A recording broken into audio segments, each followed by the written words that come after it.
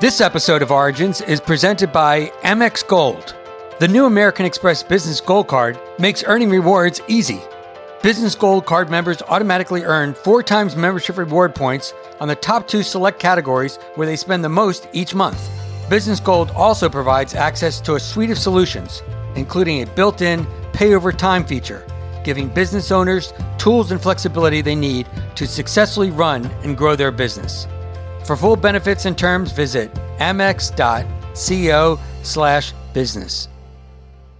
I'm Jim Miller. Welcome back to Origins, Sex and the City. Really? Yes. Wait a second. Yes. It's embarrassing, but true. In the back of Kiss and Tell, they have like a weird, almost like a grid where it has the 4 of us on the side and then all the men. And I don't know how they define the men. Maybe it was kissing. Maybe it was just, a date that might not have kissing. And I think Charlotte's was the most. Wow. Because that one year. Oh, you were busy. It was, You were busy. It was rough. God, that was so rough. There was one storyline where Kim said, "This is too far." And it was her talking to a 13-year-old girl about a blowjob.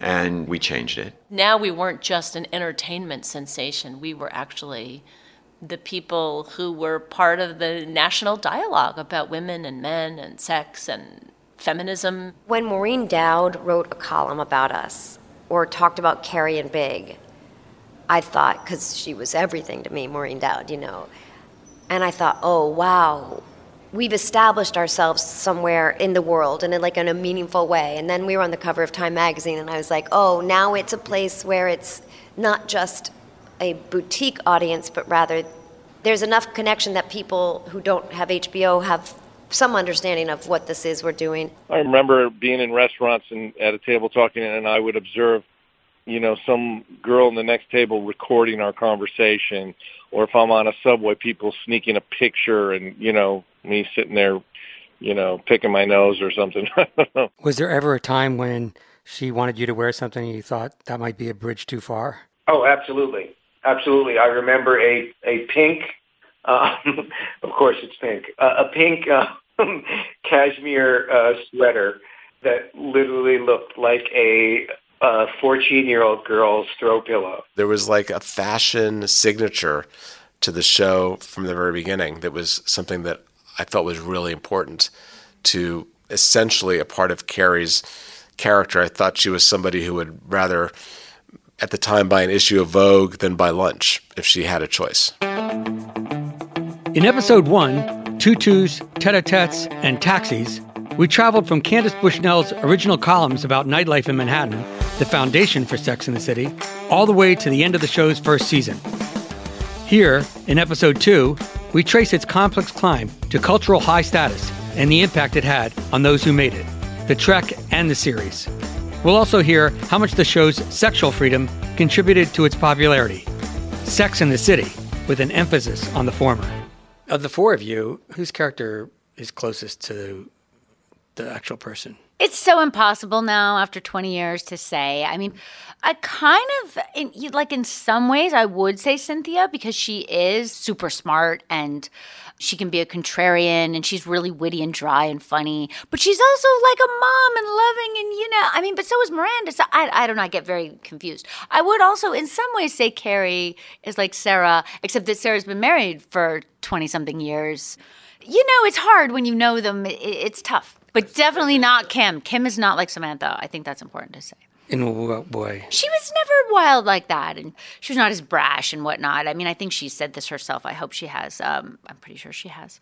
She's kind of a homebody and, very well-read and, like different energy. But I think she has said, I hope I'm right, she learned a lot from Samantha, her strength and her, joy of life. I thought that I had very little in common with her. I felt like, we both lead with our brain. And apart from that, there was almost nothing. She was single, I was not. I was a mother, she was not. We're both career people, but her kind of driven ambition was not something that I had. She was incredibly confrontational. I was incredibly conciliatory. But I think what happened over the course of the 6 years was they started including more and more of me in her. And I think she had an effect on me. I was in my early then to mid 30s, and I think that that's a time when of tremendous, maturing and gaining of confidence, and the show also had something to do with that. But I think what I was really startled was by the end of the show, I found myself saying, I'm exactly like her in almost every way. Writer-producer Amy Harris. I think the answer is she had changed and the character had grown, and I think that was happening in the show.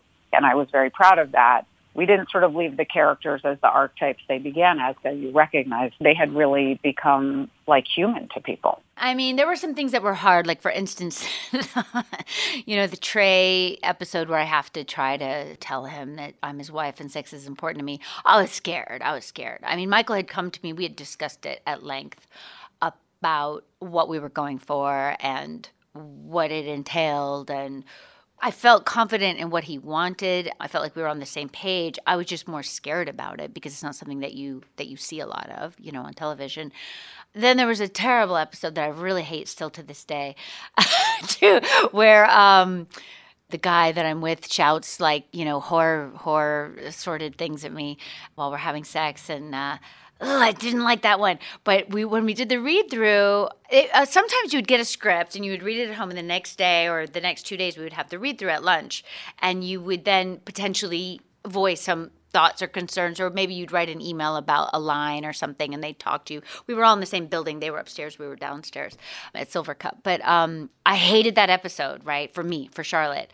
And I'm sitting there and Cynthia is laughing her head off. And I was like, stop laughing. And then later I was like, I just don't like this. I don't like this. And a part of the reason I didn't like it is because Charlotte never got mad. And that was the era where there was a time when they said to me, all of them, I think even Michael Patrick and Darren, there was an overlap with the two of them, and they said to me, Charlotte never gets mad. And I was like, well, that's just not possible. How could, there's no human being who never gets mad. And they said, no, don't get mad. And one time Darren said to me, you don't care about these men. They're not the one. And I was like, okay. Like one time I had to reshoot a scene from the first season where everyone thought I seemed too upset about a breakup. Darren was like, you don't care. There's so many men out there for you. You're just like on to the next. And I'm like, really? I mean, it just seemed really strange to me. And he was like, no, this is going to be ongoing. There's a bunch of guys. You don't need to cry about this guy. And I was like, oh, okay. That's so weird. But so I go to the read-through of the one where the guy's screaming in my face obscenities. And I was like, Cynthia, I don't want to do this. I don't like this.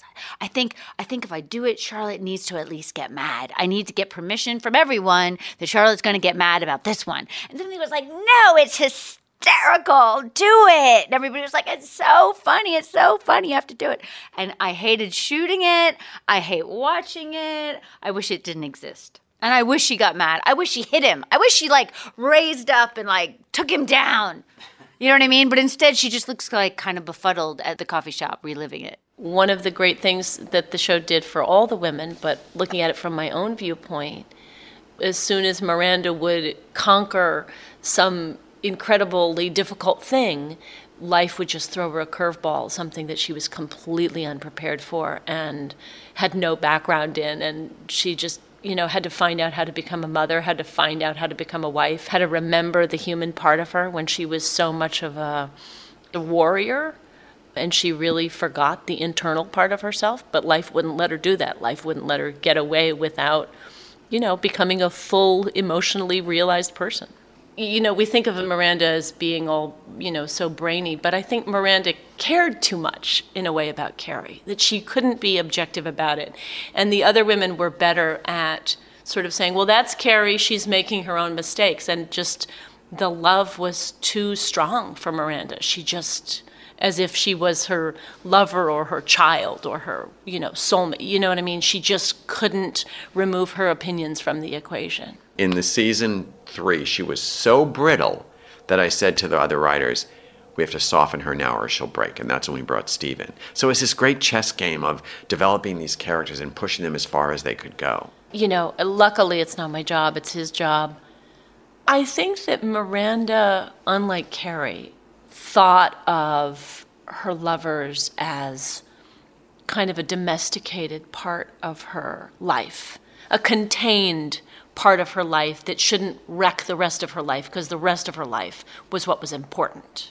And what I think she found is that actually this person, Steve, that she thought she could keep in a box and he would just do what she wanted him to do, that actually it didn't work. That's what she had with Skipper, right? Right. But of course, she got really bored with Skipper immediately. And that actually Steve seems like he's amenable and he's going to go along, but he actually stands up for himself about the things that matter. Which then puts her on a journey to learn more. Completely. She can't have her husband be the junior partner in the relationship. They have to be equal partners or it's not going to work. This isn't going to work, Steve. There's good stuff here. Not enough. A baby would have been a quick fix for something that can't be fixed. Because you don't want it to work. That is so unfair. I don't want to fight with you anymore. You think that I do? I don't know. Steve, I really tried. The whole thing's about acceptance. And the interesting thing about, like, Steve and Miranda, he accepted her so much that she couldn't even believe it. She broke up with him a lot because why would anyone accept me? I'm terrible. And then when she wound up really loving him, it worked. Samantha, she pushed Smith Jerrod away, and then he just kept saying, it's fine. You know, acceptance is everything. I mean, to me, the idea of one of the important shows that I think was very subtly important was when Aidan moved into Carrie's house and she said to the girls, every time I come home, he's up in my face. And I don't have a minute. And she winds up saying to him at the end of the show, when I come in this door, I don't need you to talk to me. Can you not talk to me for 2 minutes? For 20 minutes. Don't say anything. And he says, okay. And she goes into her room, pulls the curtains, sits on the bed for 30 seconds of silence, and then goes, what are you doing?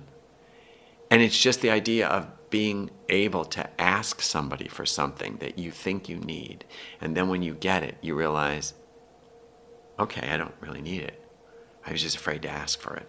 Do I think that Darren and Michael were two men who knew what it was like to feel love or feel pain, were dating, were struggling through the labyrinth of looking for love? Yes. And I think they wrote about it in a really authentic way from the very beginning. Having said that, do I think as the show went on, the show deepened? Yes. Do I think that's because women were at it or because we as writers became closer and closer to one another, so our friendships started to look like the girls' friendships? I'm not sure.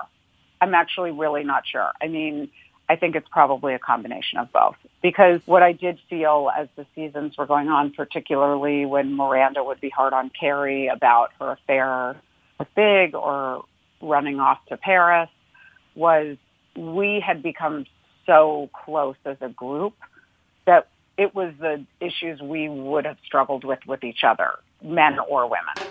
Show creator Darren Star said a poignant goodbye to Sex and the City after the show's third season. Many a series has faltered, or worse, when its creator left. Not this time. I was running the show until the end of the third season. I don't know what sometimes gets out there middle of the second season. You know what? I really was a very creatively restless, and still am, creatively restless guy.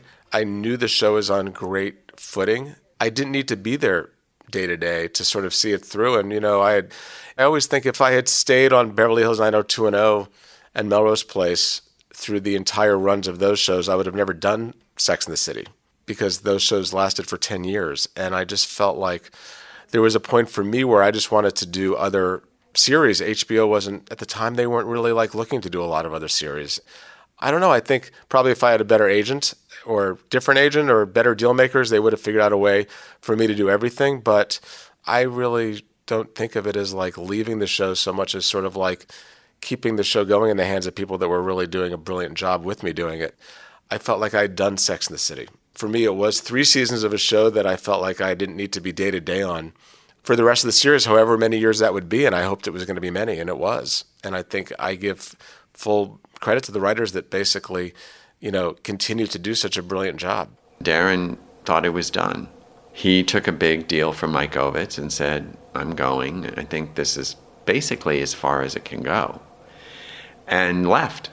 He had other ideas, other interests, other shows to do, and I was so thrilled to drive. Darren had all these opportunities, and he was like, I'm going on now, and I'm going to grow the empire. Michael, it's yours now.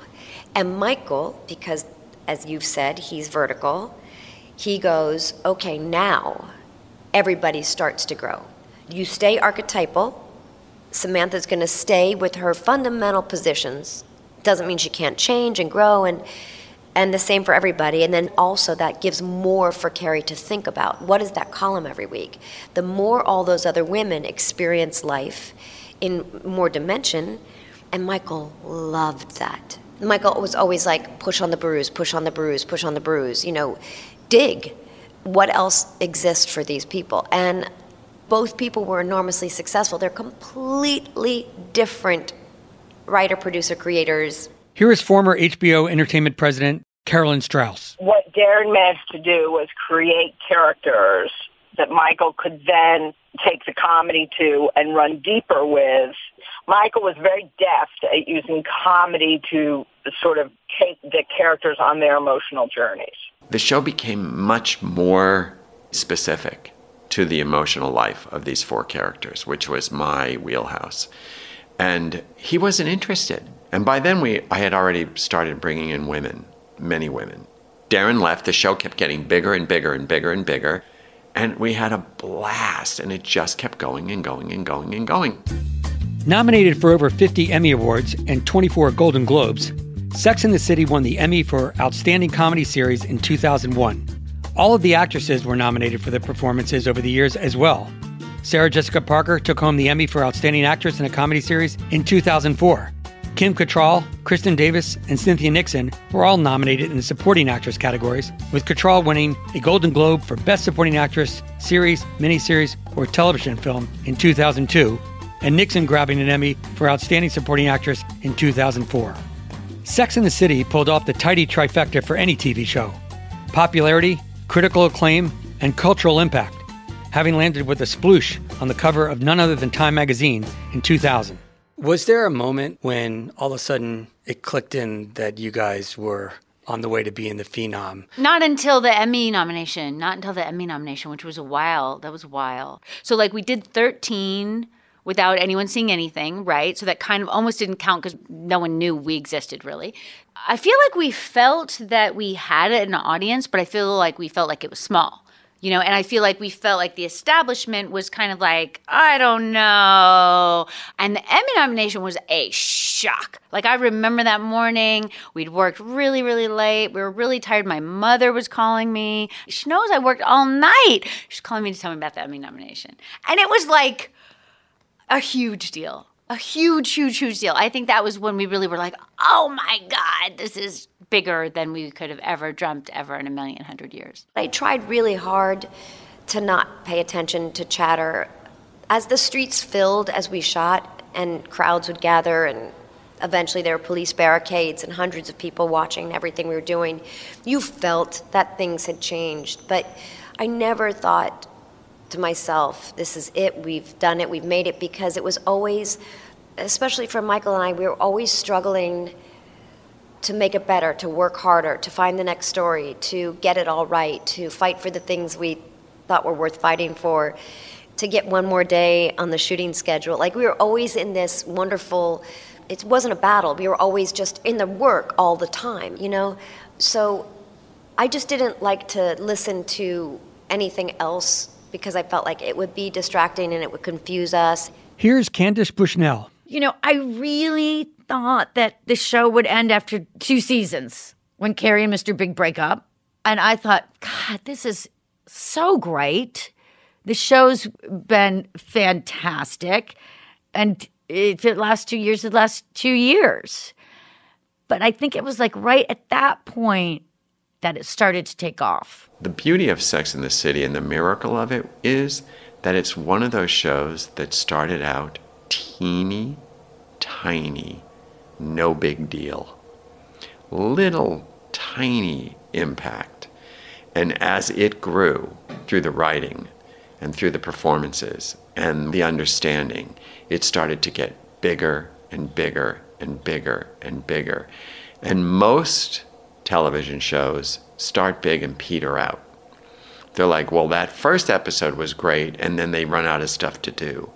And I felt so strongly that we were the opposite. As long as what I always believed was we couldn't repeat. So to me, it was just endlessly creative. We would paint ourselves into a corner, and instead of repainting the wall, coming back this way, the floor, we just go up the wall. The show was supposed to be about 4 single girls. I married Charlotte off because that's what would happen. If we didn't marry her off, there was nowhere up the wall. You just keep doing the same date stories. So for me, I found endless possibilities. Then Michael Patrick took over. Then we were much more, I felt at least, much more included in terms of the storylines and whatnot. It wasn't so much that he would come and ask me what I wanted. We would have a meal before, like when the writers were in session and we hadn't gone back to work yet, and he would say, this is what we're thinking. What do you think about it?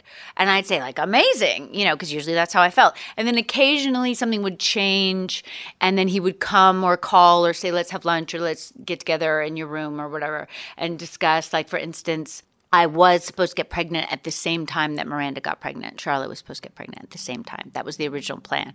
And I was super excited about it because, of course, you know, you're playing this character every day and you want what the character wants. And I wanted what the character wants, and I wanted to have Trey's baby. Do you know what I'm saying? So then he changed his mind because he said that he did not have enough stories to do 2 sets of pregnant stories. The idea had been to show 2 different mothering styles and the conflict and the different choices, which I thought sounded great, and I still think sounds great because Charlotte and Miranda are really different, right? But then he was like, I just don't know how we're going to come up with this many storylines for 2 of you. They've got to be different. And mothering, and I don't know that many, you know, and all of our writers at that point, none of them had children. All of the women writers who were at that point, I think we had like 8. They didn't have children either. So we were all like, what are we going to write? So I was really sad, but I thought, oh, that's probably good because it's true that a lot of people try to have babies and can have babies. And little did I know that would come to be, you know, a huge, huge, huge storyline for Charlotte, and people still talk to me about it. When you make 94 episodes of anything, from The X-Files to The X Factor, there's a lot of inventory in the warehouse to consider when trying to name a standout moment or 2. The moment for me when Miranda buys her own apartment and has all these panic attacks about dying alone, that when the cat eating her face, you know. Oh, yeah. That to me, I think Jenny Bix wrote that episode, I'm sure she did. And that was a real turning point for me in terms of now it's not all just fun and games. Now we're dealing with the flip side of Miranda's proud, assertive feminism. It's this terror of dying alone. And I was like, wow. It was the beginning of the character really having such depth and not at all just being for laughs. I used to say the mud fight and that whole section where after I'm telling Corbett at the table about, you know, she can reach me, I can never reach her. It's funny because it happens right after we have this fight in the mud, which was a lot of fun. But then I really enjoyed the one where I'm with my wife at the furniture show where I run into SJ and Corbett. And then I get drunk, you know, and I put my drink on his, you know, desk that he had made. And then I tell her it's not working and, you know, I thought that was a lot of fun. I liked that a lot. I liked falling into the reservoir in Central Park. I liked all that kind of stuff. I didn't like any of the corny stuff. It's mostly the comic stuff that I liked the best when I could get it, you know. And I fought for it, too, because I don't want to be just this cool, detached guy, you know, who's an enigma. It's just too boring. I wanted some of that great humor that the show had, and I was worried that I wasn't going to get it. And he gave me plenty of it. And we actually worked on, I mean, he was open to some suggestions that I would give and a couple of interesting things in my own life that I didn't push on him, but I suggested. Might you remember one? Well, the whole thing which was one of my favorite stuff with the episode of where Big falls in love with this famous actress. And actually, I gave him the line. I said, she can reach me, but I can never reach her. I'm not going to give you the name of the girl that it was, but it was a very short thing. But that actually did happen, and he used it. where Big falls head over heels with a, Hollywood starlet, and she just basically disappears on him, and he drives him nuts. Michael was great at taking something and not making it literally true, but then taking that sort of storyline and putting his own spin on it. Is there kind of like a favorite Charlotte moment or something that you did in the first Sure. season or Sure. two that That's kind easy. of really... That's so easy. So there's this little clip, and we used to show it at the award shows, and it worked every time, and I was so proud. But it's when Charlotte has gone out and gotten drunk or whatever. I can't remember what happened before, but she's all hungover the next morning, and they go to the coffee shop, and I'm not wearing any makeup. And I remember being like, oh, God, I'm going to look like hell. I was really worried. And my hair's a little crazy for Charlotte. And I say, I've been dating since I'm 15. Where is he? I love that moment. That moment worked every time they showed it, like even in a tiny clip. And when you can take a tiny, tiny excerpt out of something and that joke works and people laugh from and it's not even like a joke exactly. I said it from a very sad place, but it got a laugh. And that's what's great. Do you know what I mean? Because I came from acting school. I was always trying to put a lot of emotion into everything. So I just tried to be like, if I was someone who really wanted to get married and I couldn't find the guy, how would I tried to go deep. And I went deep, and sometimes going deep gets the laugh. I loved watching that with other people. It's exciting. For me, there was the scene, I don't remember what season it is, where we were at, I guess, Nathan Lane and Julie Halston's wedding in the Hamptons.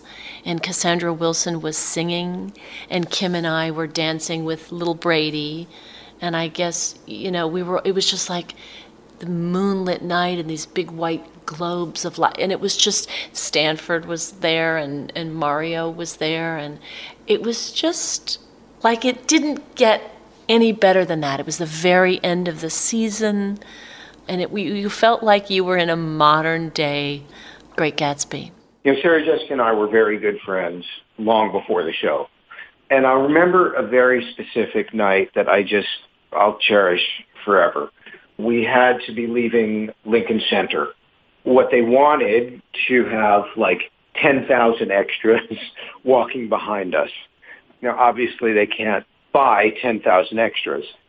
So what we did was we set up the shot at 8 o'clock in the Lincoln Center courtyard there. And then Sarah and I went out. And it was just like a continuation of our evening. We went and walked around, we had a drink, and at 10 o'clock, the ballet, the opera, and the State Theater all get out. We have one chance to get the shot. So at that moment, all the doors of all three buildings open, and literally 10,000 people are walking behind us, and they call action, and we start, and we do the scene. And that, to me, was like the quintessential Sex and the City memory to me. One of my favorite scenes that I ever wrote was Carrie and Aidan when he had moved in and they had to clean her closet out, and she finds Rogaine of his, and it's like, don't touch my stuff, don't touch my stuff. It was a really nicely written comic scene of the two of them. Really liked the dialogue, really liked the dynamic. I went to the set. Sarah Jessica had on, for this scene in her house, a circus top hat and a ruffle. He had on a shirt that said Chastity. I looked at the clothes. All I could see was Chastity and circus hat ruffle. I looked at the clock. They surprised me. They would sometimes secretly surprise me. Sometimes it was good. Sometimes it wasn't, because I was always safeguarding what's going to upstage what clothing-wise. I said to Pat, it's too much. And she said, well, I could take her back to the thing. It'll be another hour. So I was like, all right, let's do it. Looked at it. Too much. Rewrote the entire clothing. Did it another day. Carrie had on a tube top and a necklace, and he had on just a T-shirt. And it was fantastic. Well, wardrobe was everything for this part, as far as I was concerned. I used to call myself cheesy, but now I find that actually some good actors that I respect do the same thing. I do work a little bit externally and then go internal. And this character was basically a very special creation of Pat Field. She says that in the course of the show and the movies, while she had long discussions and meetings with the producers about all the other characters, their looks, that she was given free rein with Stanford. So Stanford is really Pat Field's baby. So we would have these marathon sessions. Literally, for every episode, it would be a solid half-day wardrobe fitting for Stanford. We loved dressing Lily Garson. He loved the clothes. He played the role very well. He said he once vetoed a pink sweater, though, that you wanted him to wear because he said he felt like he couldn't pull it off. That's what I mean. If the actor can't pull something off, I would never force them into anything because, as I say, they're in front of the camera, not me. Pulling it off means that the actor could put it on and feel positive about it, feel inspired by it. I've had a wonderful experience when I did Devil Wears Prada with Stanley Tucci, who said, when he came for his first fitting, he really didn't have a clear picture of the character, and after the fitting, he knew the character immediately. Were you around for a wardrobe malfunction? Yeah, we had, I remember one fashion show that we were shooting, and the girl, her whole bottom half had fallen off, and she didn't know it. She was walking down the runway. And Sarah's kicking me. She goes, "Oh my God, I can't believe this is happening." I also kind of felt like the whole fashion aspect of it became the tail that wagged the dog. All this shit about the shoes, and I don't know, it became like a costume drama. Talk about what it's like for a man to be in a show with women, and that sort of overriding stylistic principle. Yeah, you're like, I'm tired of that. But I didn't have to deal with it. I would just wore suits that were, kind of nice and all that. The part I didn't like was making him fussy, but that's because I'm a bit of a slob and I'm just the antithesis of this guy, and it was painful sometimes. I hadn't even done a full lap around the party, and I don't play favorites with my shoes, but these were very special. Who would steal shoes from a party? Someone size 7 with excellent taste. Why in hell did you take your shoes off to begin with? We had to. For their kids. Apparently we drag things in on our heels that make children sick. What is Casper? Casper is a sleep brand that makes expertly designed products to help you get your best rest, one night at a time. Casper products have been designed by humans and for humans. They are cleverly designed to mimic human curves, providing supportive comfort for all kinds of bodies. The experts at Casper work tirelessly to make a quality sleep surface that cradles your natural geometry in all the right places. And let's face it, you spend 1/3 of your life sleeping, so you should be comfortable. Casper's breathable design helps you sleep cool and regulates your body temperature throughout the night. With over 20,000 reviews and an average of 4.8 stars across Casper, Amazon, and Google, Casper is becoming the internet's favorite mattress. One of the coolest things about Casper is it's delivered right to your door in a small, how-do-they-do-that size box. There's free shipping and returns throughout the U.S. and Canada. You can be sure of your purchase with Casper's 100-night risk-free Sleep on a trial. And now you can get $50 towards select mattresses by visiting casper.com/origins and using Origins at checkout. Terms and conditions apply. That's casper.com/origins for $50 towards select mattresses. 23andMe is named for 23 pairs of chromosomes that make up our DNA. It's a personal genetic service that helps us understand what our DNA is, and it can tell you a lot about you and your family story. This Thanksgiving, after your great uncle has tryptophan and is distracted by football, he might be tempted to talk about your family ancestry. Problem is, he may not be remembering it all too well.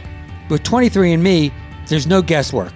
You can see how your DNA breaks out across 150 regions worldwide. You can trace parts of your ancestry to a specific group of individuals from 1,000+ years ago. You can even opt in and connect with DNA relatives and find other 23andMe customers who share your DNA and ancestors. Discover the origins of your maternal and paternal ancestors and how they moved around the world over thousands of years. This is why we at Origins love 23andMe. It's all about the ultimate origin, where we all came from. Now through Thanksgiving, 23andMe Ancestry Service kits are only $49 per kit when you buy 3 or more kits. Order your 23andMe Ancestry Service Kit at 23andme.com/origins. That's the number 23andme.com/origins. I lost my orgasm. In the cab? What do you mean lost? I mean, I just spent the last 2 hours fucking with no finale. It happens. Sometimes you just can't get there. I can always get there. Every time you have sex? She's exaggerating. Please say you're exaggerating. The show had sex in its name and was on pay cable, so anything went, right? Not quite. Sex and the City's sexual path had more twists and turns than Pete Davidson's romantic life. People used to say to me, isn't it pornographic? I was like, I don't think you masturbate to this show. It's the opposite. I think your dick goes in watching this show. It's like, oh, it's also scary to be naked in front of people and they don't love you. And how do you get out of the room if it's bad sex? And all that stuff was really interesting. And what I always loved about it, it was never, ever dirty. It was never dark. I mean, I'm Irish Catholic. I was raised by nuns. So the fact that the biggest creative explosion in my career was writing about sex is not lost on me. The amount of shameful fuel, rocket fuel that came out of me just knowing that I was exploring this very dark area. But you already explored it within yourself about your own identity, right? Yeah. So in a way, that's an extension. It's not, well, you already taken the big first leap about being honest, being sexual at all. Right. You know, I mean, I'm Irish Catholic, so in an Irish Catholic family, the joke is like coming out that you have sex at all, not that you're coming out as a gay person. It's like, you know, I have sex. That's the shocker. I'm having sex. You don't say that either. So the idea that it all became just a wheelhouse of what I wanted to say about being an outsider, being somebody claiming their own right to not remember. When we were doing the show, there was not a thought that gay people would ever get married, ever. So we were the eternal single people. So it was so easy to fight for those four ladies because I was always going to be single. I was somebody who was never going to be married. I understood that there's something that is not available to me, which is what they were afraid of, something not happening for them. And then, of course, the Samantha part was the warrior, belligerent, I don't ever want it if I can't have it, you know, part of me. It's okay. Okay. You're Audrey Hepburn. Oh, I'm so excited about this wedding. We're gonna do everything according to tradition. We're gonna smash the glass and the signing of the ketubah. The horror? Be careful. God forbid you fall off the chair. Oh, the horror. The horror. And how about the actual scenes themselves? You had some pretty out there scenes. Was that a learning curve for you? Or? Yeah, I mean, I certainly had never done anything like that before. I've never done anything like that since. I thought it was important. I guess the thing that made it less difficult was that we were in our home terrain, right? It was our show. And so as uncomfortable as we might have been, the poor men coming in were far more uncomfortable. And that I always felt like, just speaking from my own character, that the sex scenes, I mean, sometimes they were romantic and sometimes they were sexy, and often they were like horrible and uncomfortable. I mean, for the characters, I'm talking about the actors. Oh, right. And so there was that realism about it. So it wasn't like I felt like I was having to, that all human feelings were welcome in those scenes, because often they were comedically, you know, bad. What was happening, the sex was happening. With the popularity of Sex and the City globally burgeoning, everyone involved had to get used to more and more attention, sometimes to their displeasure.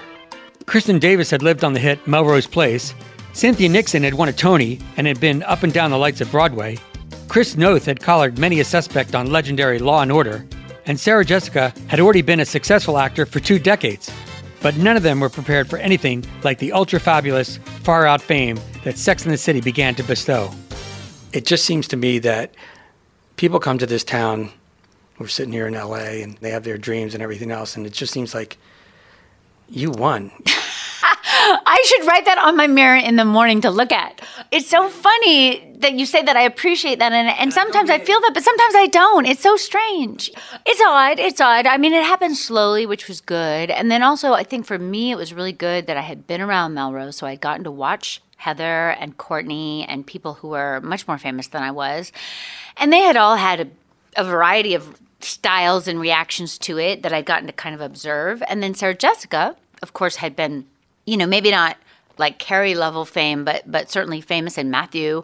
So they're very grounded, about it. And I think that was helpful for me. But I was alone a lot with my dog. I had a big golden retriever at the time.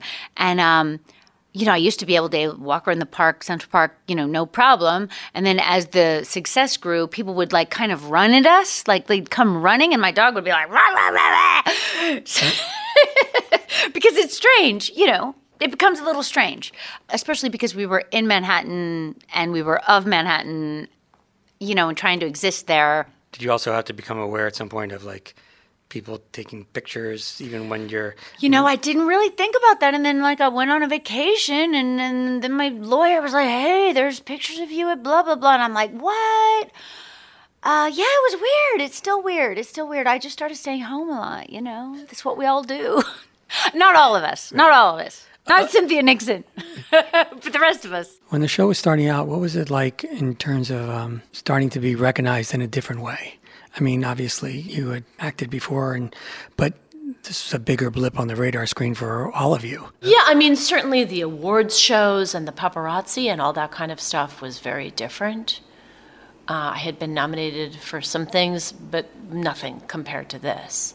But for me, it was when they put us on the cover of Time magazine. I mean, that was so unbelievable, with the headline, "Who Needs a Husband?" Because now we weren't just an entertainment sensation. We were actually the people who were part of the national dialogue about women and men and sex and feminism. Capital Z zeitgeist. Right, and also the focus on fashion and bodies and glamour. That was completely foreign to me. Did you make peace with it? It was hard. I had never had to worry about these things before. My agent had to try to get me to put on lipstick, to go to my audition. So this is a whole other ball field. But we had Pat Field. If there's ever you want to be in fashion boot camp, there is no better, warmer, wiser, funnier, more glamorous person to lead you through it. But how about after you're on the cover of Time magazine, it's a Saturday, let's say, and you just want to get on the subway and meet a friend at the museum or something. Do you have to think about, wait? I mean, if you're smart, you give it a little bit of thought. But, it's New York. It's New York. Sarah Jessica's experience is obviously very different. Everywhere she goes, she's inundated. But she also takes the subway and, it is New York. You can move around pretty well. So it was intense. And, there's that whole thing where people are like, oh, no one cares in New York, which is not true. So that was odd. And I remember having a few really odd times. Like one time I got stuck out downtown in the rain and just looked like a wet rat. And I took the subway to get back home because you couldn't get a cab. And all the high school kids were on the subway because they'd just gotten out. And I'm sitting there just depressed and wet, soaked, just depressed. And this kid next to me decides that I might be me. And he tells his friends very loudly, hey, that's that girl on Sex and the City. And then the other guy's like, that's not her. She's ugly. And I was just like, oh my gosh, what do I do? What do I do with these youngsters? So I just sat there and I kind of glared at them like I give them the side eye or whatever. And the whole ride, they debated whether I was or was not, in fact, me. It was strange. But you never said you were. No, I was not going to engage since they thought I was ugly, no. I'm still dealing with it. I mean, the whole Mr. Big thing has got real legs to it, for better or worse. I've stopped even thinking that I'm going to outrun it and replace it with another role because no matter what I do, and I've done quite a bit, it never seems to top that particular perception of that character, especially for middle-aged women or older women. I've definitely become more guarded because of it, but at the same time, I know where not to go, I know what restaurants not to go to, although you can be surprised sometimes. I have a man who loves me, and you have a wife who loves you. Don't talk about him and her like it's you and me. You have no right to do this. You can't just come back into my life and fuck it all up. Well, I think there are two people doing the fucking here, Carrie. Sarah Jessica Parker's agent, Kevin Huvane. It became international. And that was very, very rare for a TV series to go out into the marketplace and have people in Japan love it, South America. I mean, and then at that time, you could also notice the effect it was having because the territories of where HBO and Sex and the City played made her more valuable for movies. because of her presence. International financing. International financing. And endorsements. When she did the hair stuff, most people did commercials just in Japan. And you didn't have the internet at that time flooding you with that stuff. So Jodie Foster, Brad Pitt, Arnold Schwarzenegger, they did commercials in Japan, but they never did anything in the States. When she did the first commercial, there was not a ripple of how it was going to affect her feature career. I thought, okay, we're on to something now. The show has positioned her to be a global star where she's not going to have any limits. She can do whatever she wants. It happened gradually, and it also became such a media darling. Even if people were not watching it, if you read any magazine or newspaper, it seemed like the entire world was watching it. But, you have to remember, even at its height, maybe 6 million or something was a huge number. But if you picked up any magazine or any newspaper, you would think that our audience was, 80, 90 million people. People were having full-on conversations about what it meant and if it was appropriate and, how we feel about women and women finding their voice and blah, blah, blah, that who had never seen an episode of the show. I'll give you a perfect example. People like my mother, like a very stuck-in-her-ways New Yorker, like really proud New Yorker. She certainly didn't have HBO, and she would have full conversations like, that show's not for me. I don't know any women like that. And she'd never seen an episode. And so as it just became more and more in the zeitgeist, what we did notice, certainly by the second season, was that it wasn't, for lack of a better word, it wasn't as fun at work because we had to be taking it much more carefully because it was like, oh, people are watching this now. At the beginning, it was like, oh, this is really fun. This is a fun show. Look at us. We're in a nightclub. At the time, we're all smoking cigarettes because that's what people do in New York. Nightclubs. We're drinking at the club. We're having a scene. And then by the second season, certainly towards the end of it, it was like, oh, hold on. This line is very careful, and this one has to be very careful, and whatever. It was less free and easy. I remember seeing the promo for More, More, More when they were doing those, how do you like it, how do you like it? And I think that was the beginning, like the poster of Carrie in Times Square with the big thing on that just said Carrie. I was like, what? Wow, this is gone. We went through like the Matrix now. We're in this other density.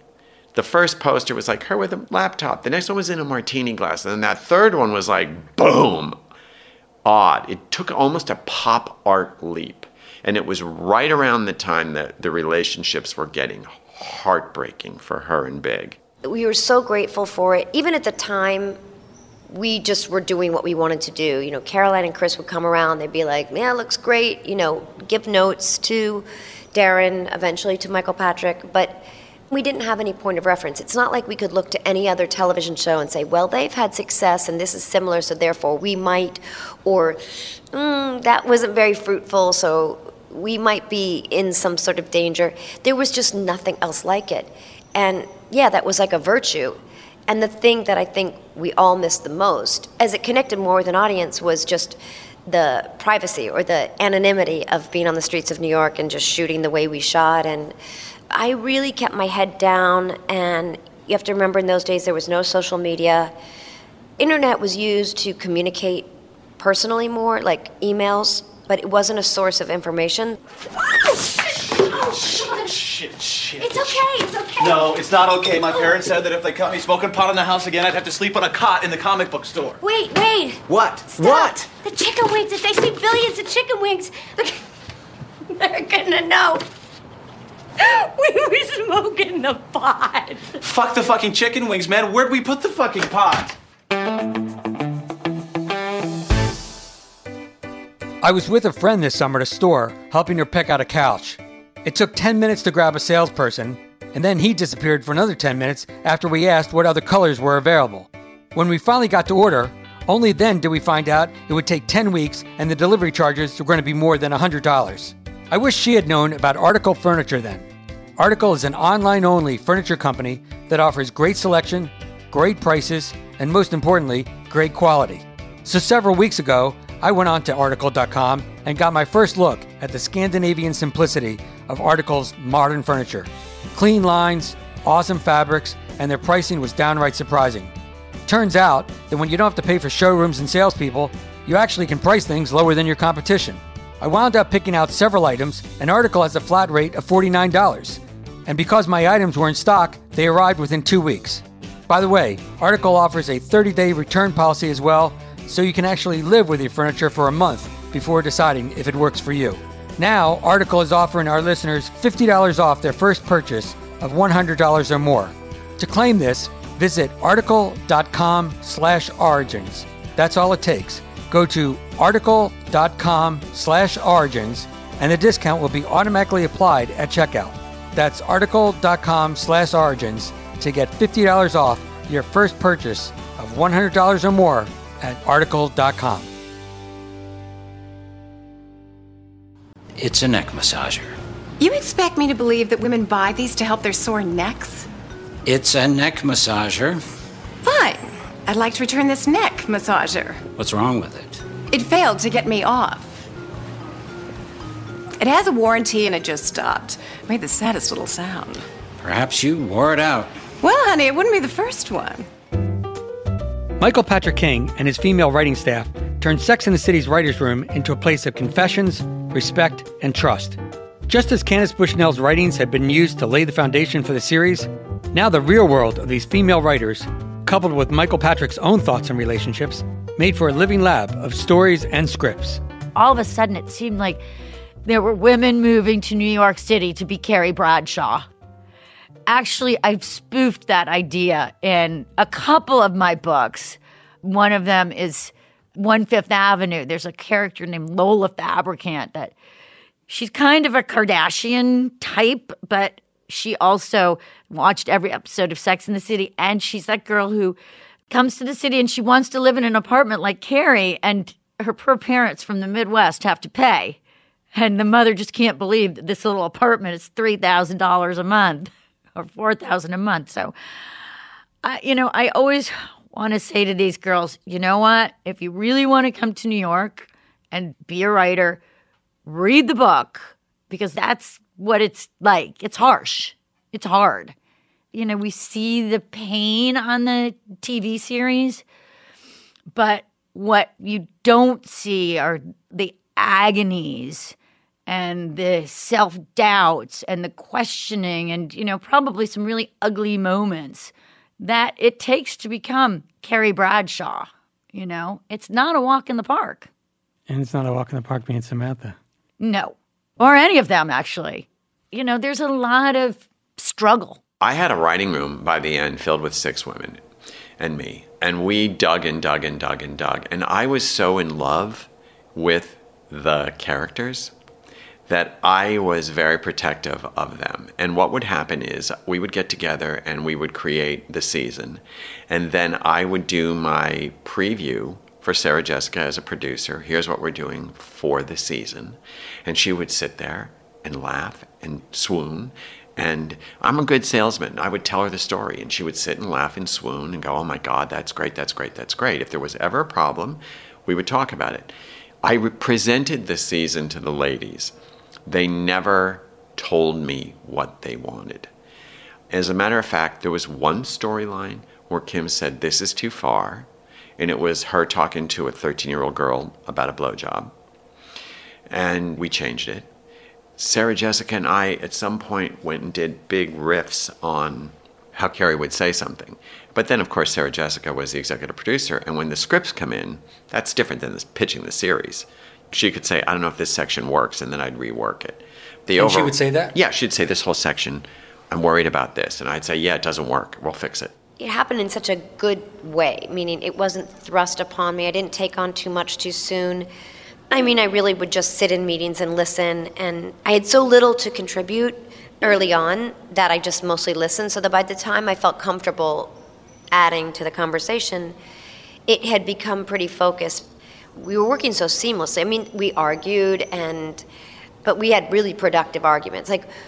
It's such an interesting thing. We had arguments and we were fine. We really could disagree about things. What would be an example of something you'd... Like a storyline or? No, the way we were going to work or shoot something, or issues of budget or what to fight for, or pulling Michael back from his massive dreams. You know, you sometimes have to say no to him, and it's really not pleasant because Michael he will say, and this is the way I function now on television, is like, if you get to be on TV and you get to be on HBO, then you better be a thoroughbred. You better cross that finish line bloody. Like, you can't give up. You don't turn your back. You don't give up on details. You never compromise. You fight for the reign. You offer to pay for it yourself if you have to. No detail is too small. Nothing should be ignored. Everything matters. Everything matters. And that's how you make really good television. That's when you get people watching an episode over and over, and those details start hitting. Oh my God, now I see why she did that. Why in episode 2, and then in episode 6 she did that, and you brought that necklace. I can't believe you did that. Michael was constantly threading the needle, constantly going back, circling back, going over that stitch again, laying a stitch for a reason, and not plotty, but detail, life details. So telling Michael no is the worst. And you only tell him no as his producing partner when you know it cannot happen. When you know you're in Morocco and it's hour 17 and you can't get anybody to do anything else. That is it, Michael. Don't yell. But these are, like, for Michael, it's everything. So she was right. Yeah, they were always right. They were always right. If we went to the table, and I'm not kidding you, if we went to a table, everybody did their best. If we went to a table and a joke didn't work, I would instantly remove it. And they would go, no, I can do it better. And I go, no, you can't. It's a joke. It's too big for that character. It doesn't work. If something didn't work, we knew it was the writing because they were amazing. And you know, by the end, they were the Rockettes. By the end, the show became so dependent on the beauty element, the clothes, the hair, the makeup. The scripts were so aggressive in filming because we wanted so much story for each character. So there was no rehearsals because all the time was used up in hair and makeup. As the show evolved, did you feel in a way that the stories and the dialogue were having to compete with the visual element? No, I knew it was part of it. I mean, they would come to the set knowing that all of our exploration time was already gone because of 3 hours of hair and makeup and clothes. It just went. But the beauty of it was the lines were like couture. They were fit perfectly for them. So they would just slip the dialogue in and we'd go, and they were so brilliant. There was no Twitter. So what we used was our own mechanism. And I do have a sense to think, I'm tired of this. Let's get rid of him now. The audience will be shocked for a couple of days, but they'll want him to break up. But it wasn't because you were hearing from the audience, so to speak. It was just like, what's our taste? We'd all be in a room, and first of all, the storylines were all like, what are we experiencing right now in this moment? What are we feeling? What are we feeling? And then how can we make it funny? And we assumed if it was happening to 7 people in the room, if 7 people weren't like, I never heard of that idea. If we were all laughing and acknowledging it, we figured that's in the zeitgeist already. What was your news? Oh, Berger broke up with me on a Post-it. On a Post-it? Yep. Read it and weep, my friends. I'm sorry, I can't. Don't hate me. The motherfucker's concise. We were in New York. So whatever was happening, we put right into the show, which is why it feels so authentic. If we were going to Bungalow 8, if we were walk by the Gay and Lesbian Center one day and I saw Gay Prom, I was like, that's a show. I went and said, we're doing the Gay Prom. Samantha, Carrie, and Stanford, go to the Gay Prom. It was of the moment. That's why it worked. It was of the moment. One of the tickets to admission to that room was a real sense of openness and vulnerability almost. Completely. But not even vulnerability. Openness, vulnerability with an overview of how it could be comic. It wasn't just about coming in there and being miserable. It was about someone coming in and saying, one time my doorman broke up with me for the guy. You have to already have a comic view of it. It's not just pain. It's pain with an overview, or else it's just pain. I mean, we screamed. The worse the stories were, the more these comic people who were living them, but comedy writers, they feel the pain, but almost instantly in survival, frame it.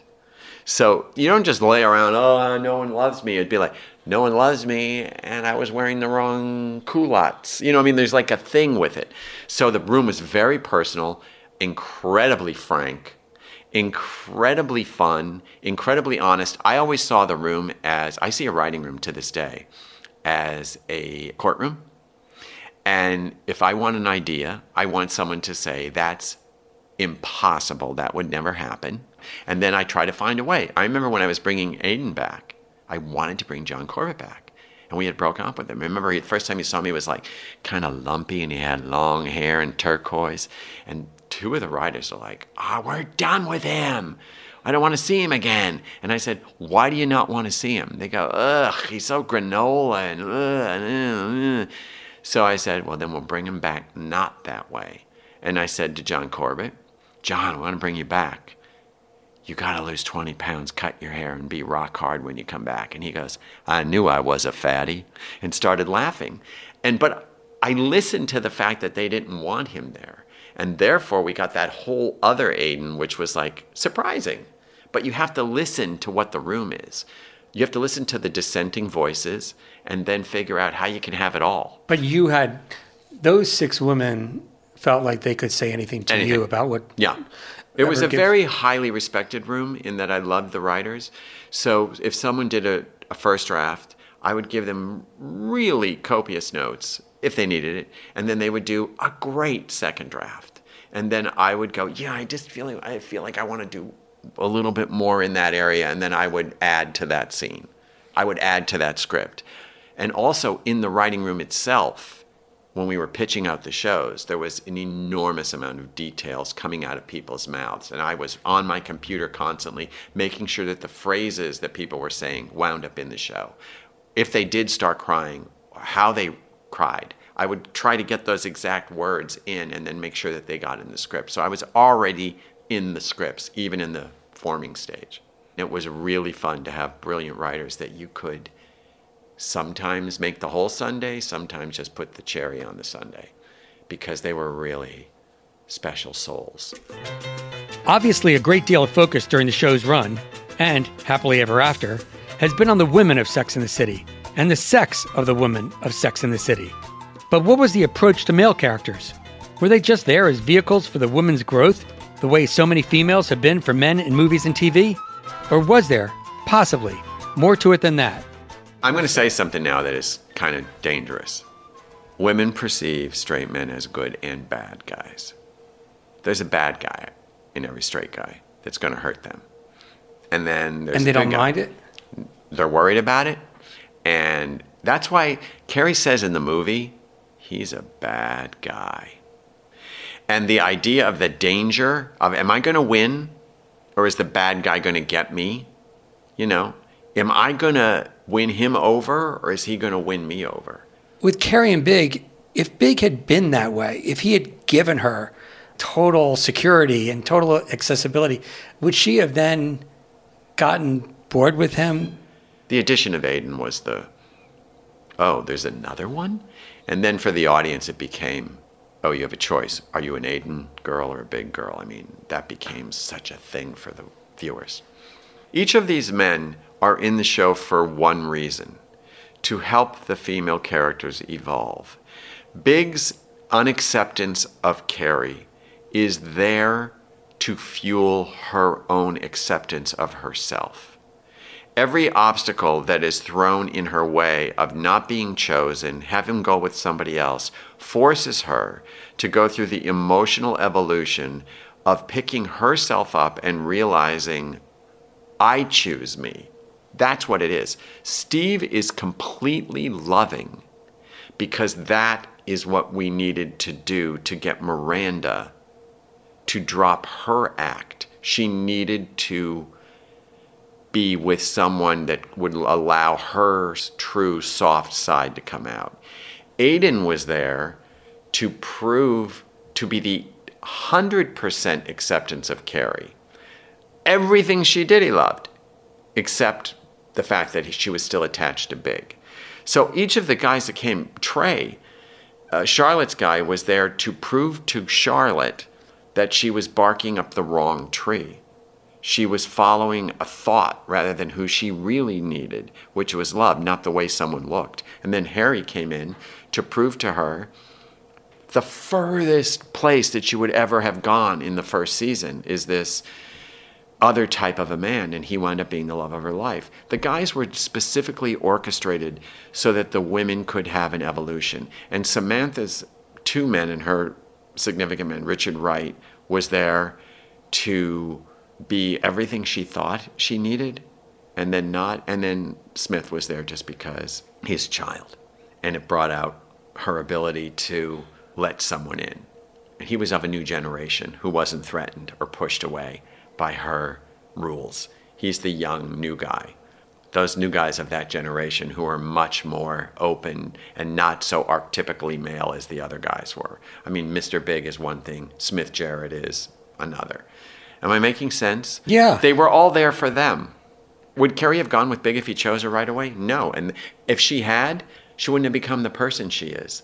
She wouldn't have become the person she is. The very last line after 6 years that I wrote in the series is the most important evolution to me for all the characters, but especially for the audience. I cared so much about the audience, and the line is, the real love affair is the one you have with yourself. And if you find somebody else who loves you, well, that's just fabulous. I didn't want to do 6 years of waving the individual outsider banner for everyone watching the show who related to these women, and then say, it's a happy ending because a man loves you. It isn't. It's a happy ending because you love you. And then maybe somebody else will love you. That's my particular evolution in life too. That's why this series was so great for me. And for all the writers that wrote it, we were all evolving and trying to get to the point where the four ladies eventually got, which is self-love, self-acceptance. And the great thing about dating and the great thing about the comedy of the series is, you know, it's a field of broken glass. Jesus, every time you get near him, you turn into this pathetic, needy, insecure victim. And the thing that pisses me off the most is that you're more than willing to go right back for more. I am not going back for more, and I can't even believe... I can't believe you would say that to me. If you start up with Big again... I am not starting up with Big again. Well, if you do, I don't want to know anything about it. I mean it, Carrie. No calls, no crying. Oh, what are you going to do, Miranda? You going to cut me out of your life like you did to Steve? What? The first sign of any little weakness or flaw, and you just write people off. My God, Miranda, you are so judgmental. Sex and the City, the dialogue is very rich in character, but I don't think people realize Big was a real character part for. I mean, I can believe someone would cast John Corbett as his part because, you know, as making furniture and stuff, and John has that right away when you meet him, that really good guy. If he was a public school science teacher in second grade, would he be able to get her? Interesting. Did the financial part of the relationship between Carrie and Big, was that ever something that caused you pause or that you wanted to think about in a different way? Not really, and I'll tell you why. I feel like mostly because that's who Carrie was. I mean, Carrie had a laundry list of faults or shortcomings, or even... We didn't really see it, though, because we liked her, and we liked you. We liked her enough to forgive her those shortcomings, as the Bible says, or something. Yeah. But, you know, she was drawn to the finer things. Aiden was a different sort of man. I think Michael Patrick was really trying to offer up another kind of human being for Carrie.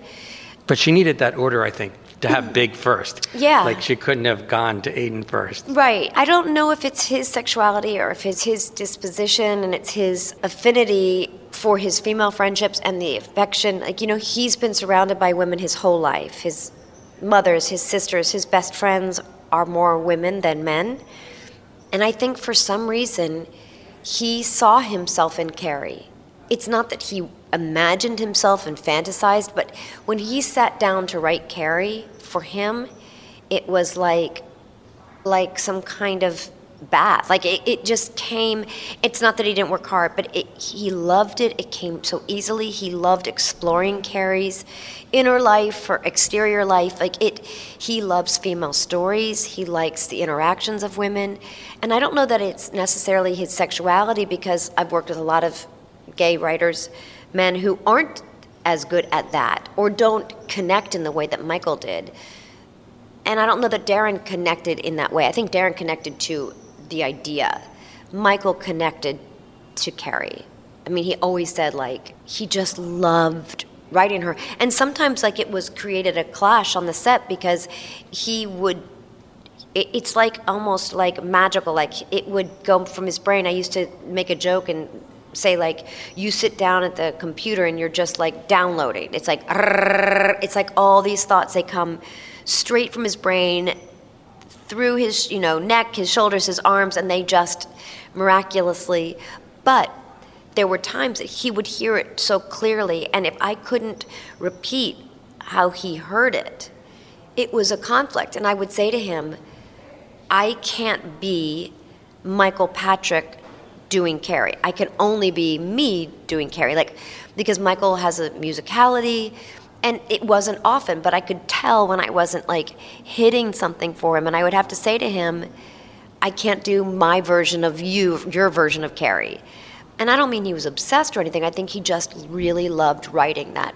It's a great part, and you could do anything with her, really, because conventional rules didn't apply to her. Life's conventions didn't apply to her. So it was like, do anything. It wasn't about the money. It was about the ideal of the shark of a man. And the real thing that people were drawn to, women in the audience, everyone seemed to have a man that was perfect in a male way who they couldn't land. And that was the thing. And Chris Noth's Mr. Big had a genuine twinkle, genuine sweet twinkle in that black inkiness that made it safe and irresistible. But he really is the big bad wolf. He started out as that. It wasn't about the money. I mean, that's nice that he had a great house. It's about success. She did kind of like it, though. Success. A clear idea of who he was in the world. A man who knew who he was and was a success chooses you, therefore you are not an outsider. If Mr. New York chooses you, this is the great flaw that we worked with, then you are worthy. If a perfect man, who's imperfect of course, chooses Carrie, which he never saw her till the very end, it means that she's not an outsider. She's not the curly-haired Katie girl from the Way We Were story. She's special. But is part of that formula then the fact that he's still a little bit inaccessible, that he's not, the chase is endemic to that whole, his mystique? I mean, he was gorgeous. He was financially independent. But I think at the end of the day, the difference between Big and Aidan, it wasn't the finances. It was the sense of how big the world could be. And I think Carrie liked living in a very big world. There's a secret weapon in the show, which is we never made guys bigger assholes than the ladies were. A lot of the relationships, the ladies were the problem in the downfall. It wasn't a man-bashing show. It was a relationship-bashing show. And all the sex was there for comedy. It's an interesting thing because male-woman, it doesn't matter. Anyone in a relationship is in a process of, is it me, is it them, is it me, is it them? What are my needs, what are their needs? What are my needs, what are their needs? All the time. Straight men, gay men, straight women, gay women, everybody's kind of always trying to figure out, how do I be me in this thing? And that was the fun of the show. I mean, it was so thrilling to write. You were single at the time? Yes. I mean, my joke was this show should be called No Sex in the City for all of us. But if you were like on a date with somebody and something crazy happened, was there like a duality to it where you were having to deal with that, but then all of a sudden in the back of your head thinking, hey, you know, this could be a great element in a script? Yeah, I mean, it was this crazy thing where it was what we all started to notice as the show got bigger was not only most of the time we were just wanting to come in and talk about our date and did he like us and what did each of us think about what had happened? Could you help me decipher and slice out the phone call? So we were legitimately using each other as friends and sounding boards. But what does this show have to offer men, and why might it be important that men understand some of the things that were going on here? Well, I think I knew a lot of men who did watch the show. I knew a lot of men who said, I only watched it because my wife or girlfriend made me. And look, for sure, we were writing the men from the perspective that we had as women, which was, what is this, mystery wrapped up in enigma trying to tell me? And oftentimes, like what we thought they were trying to tell us was not all that complicated. I mean, Greg Behrens, he's just not that into you, was such an unbelievably painful revelation for most of us in the room. I mean, for Liz, it was like it freed her because she was finally like, oh my God, I got it. For me, I was like, that can't possibly be true. So we were writing the men from our sort of perspective of these are opaque people who we can't fully understand, but we are in real intimate relationships with. We did have Greg Behrens come most seasons to sort of talk us through like the mystery of what we were managing as dating women. And it was fascinating for us and kind of horrifying or exciting, depending. But I think at the end of the day, the show was from the perspective of these 4 women and how confusing dating is. So I think the men who were watching it, they were watching women I think they thought were kind of pretty or sexy or funny. And some men liked Miranda, some men liked Samantha, some men liked Carrie, some men liked Charlotte. Like, I think similar to women, how they felt like, who am I? I was always interested in when men revealed which character they found most appealing.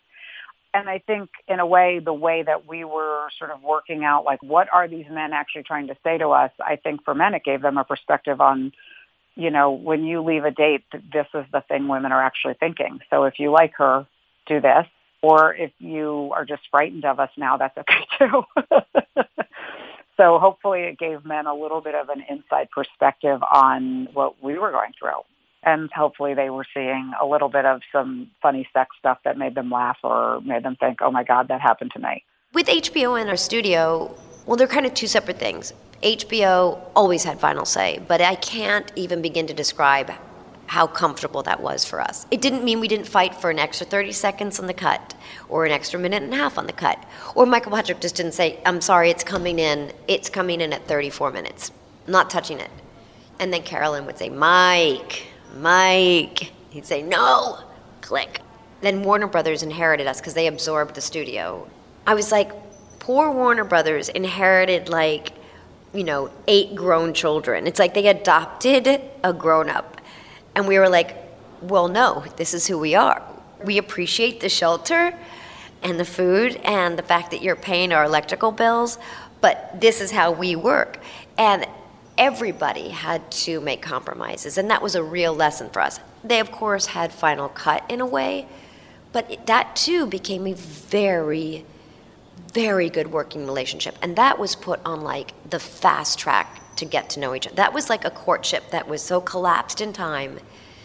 I never thought it was going to work because we were coming from HBO to Warner Brothers, and they were like, wait, what do you mean you have thoughts about your poster? And we were like, not only do we have thoughts about the poster, we have thoughts about the hand, the ring, the purse, that building, that window light in the back. We've only ever worked that way. So we also had to learn to function with a studio, like a big studio, in this way. I mean, I've worked with big studios, but I was just an actor for hire. It never felt like it got in the way of the work that I was doing on camera because it just, for so long, was just a part of how I functioned on that show. I loved it, too, because I think I felt responsible to and for so many people that I felt like it was this very special place to be. I felt responsible for the crew and their families and people's lives and people promoting from within and growing people in the company and growing people in the crew and moving a camera loader to assistant on C camera to assistant on B camera to operator on B camera. People talk about like, oh my God, I have a 60-hour week. No, we had 100-hour weeks, and they included all night till the sun rose in the shoes. But we were not allowed to complain, and I totally get that. You know, like we wanted people to enjoy it. We didn't want people to be thinking about that we were exhausted and whatever. But now we can say, you know, I mean, a 100-hour week is a lot. It's a lot. And you're trying to have a life in any way. Like the fact that anyone kept any relationship going, my hat is off to them. I personally did not, but they did, and good for them. The third season was the year. So like we did 13 without anyone seeing anything, right? So that kind of almost didn't count because no one knew we existed, really. Then we did the second season, which I don't remember that much. I think it was one of the seasons Charlotte was just like guy to guy to guy. And also I had those weird speeches about wanting to get married and whatever with books and weird things. And then the third season was like we shot a lot. I want to say 21 maybe? Like we shot and shot and shot, filmed and filmed and filmed. And we were exhausted. It was an amazing... Coming to work every day on the TV show was incredible. Not only was there this incredible characters like every great actor in New York, you were always looking your best. You were shooting in these fantastic locations. The hard thing about it, I have to say, was the crazy, awful hours we shot. Like every day was 15 to 18 hours. We almost never had a day less than 15 hours, and we had some really, mammoth, like 20-hour days. We had one day where we shot a 24-hour day. It's almost inconceivable. So I would say that the only downside was how crazy that was, because also you would start at like 5 in the morning on Monday, and you would work until like 8 in the evening on Monday night. So then they couldn't call you in until 8 in the morning. So you would start later and later and later each day, so that by Friday, you were coming in at like 5 p.m. and you were shooting till like 8 in the morning or later, Saturday. How was I supposed to know that you love a finger in your ass is the one thing you can't say to a man in bed? Trust me, that's not the only thing. But it's true. He enjoys it. So do a lot of men. Well, no, they enjoy it. They just don't want it brought to their attention. Personally, I don't like anything in my ass. Once again, here's writer-producer Amy Harris. That writing staff and Michael in particular were such an unbelievably supportive group of people. I mean, I remember before my first table read of the first script I wrote, Michael sat up with me until 2:30 in the morning helping craft jokes just to make sure the table read went perfectly because he wanted it to be a huge success for me. What episode was that? I think it was Ring-a-Ding-Ding, which is the episode where Charlotte gives her engagement ring to Carrie. It was funny because that was really one of the only, the writer's room, that was like one of our biggest fights. You know, people are funny when it comes to money, is what we realized. Everybody sort of had a different point of view about asking for money, borrowing money, lending money. You know, we'd had all these different conversations about all sorts of sort of topics that are potentially, can trigger people's anger or feelings. And for whatever reason, that was one that we got into it. And Michael's whole thing was great. So somebody's perspective has to be that person's point of view, and somebody's perspective has to be that person's point of view. We don't all have to agree on it. We don't all have to think Carrie's perfect or Carrie made the right decision. We can see her for exactly the flawed person she is and still love her. For those people who haven't been in a writer's room or weren't in that writer's room, when you say a fight, is it like people, like literally, do they become passionate, angry, talk over each other? How would you describe it? Well, we were a family, fully and truly. There was, by season 4, there was 6 of us, and that was the group that sort of took us through to the end. And it was a really close group. I mean, we lost one of our writers to cancer during that time. We were in it as family. So we would have passionate family discussions regularly about characters and what they should do and how we felt about things. But that money conversation was really like, I will hate Carrie if she does that. I will never want to see her again if she asks for money. And so it was a more passionate talking over each other. We were always sort of respectfully talking at basically like, I wouldn't call it a dinner table because it was many more hours than that. But we were always sort of engaged in big conversation. because really the show was about everything that was intimate in our lives. So we really had to trust one another and know if we told an embarrassing story or an intimate story about our personal life that we were in a safe room. So, but that was really heated. Sex and the City was really specific. Every project you do is different. I am smart enough to know that you don't hit a zeitgeist, worldwide phenomenon ever again. I did The Comeback since then, which became a very unique, very critically impactful, smart show about television. Each show is going to have its own unique thing. Two Broke Girls became a big syndicated laugh thing. They all have their things. The one thing that I think that is a real challenge is the time of Sex and the City. Success in that time is unparalleled. That doesn't exist anymore. So if you feel like you're not hitting that, that's confusing. Like the fact that we would go to work on Monday and know that the entire country watched our show last night on a Sunday creates such energy that as the audiences become more splintered and tinier, it's almost as if a show falls in the forest and no one sees it, doesn't even register. And to have been on a show that was so big that there were parties in Helsinki and Brazil and London, even Russia and Japan. They fainted in front of the Kristen in Japan. Girls fainted in front of Kristen Davis when we did the movie premiere in Japan. That kind of thing can never happen again. But the individual small quality of what you're working on, the uniqueness of putting everything you feel and think into a show is the only way you can go. Next on Origins, Sex and the City, Episode 3, we'll talk about the decision to end the series, fashion with a capital F, and cast harmony and disharmony as the show jumps to the big screen for not one, but two movies which surpassed all expectations at the box office. But whoever said the third time is the charm hadn't cleared that with Kim Cattrall. Thanks as always to Chris Corcoran, Spencer Brown, Nick Freeman, Lauren Cohen, Pam Kramer, Josephina Francis, and the rest of the team at Cadence 13, and specifically to my chief tormentor, Chris Basil, whose obsessive compulsiveness to detail comes close only to my own, and my partner in the studio, whose hair now officially has its own zip code, Terrence Malagone. Finally, thanks to all of you for listening to us in your homes, cars, through your headphones, vapes, and toaster ovens.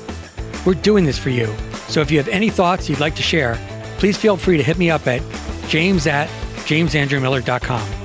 For Origins, this is Jim Miller. Cheers.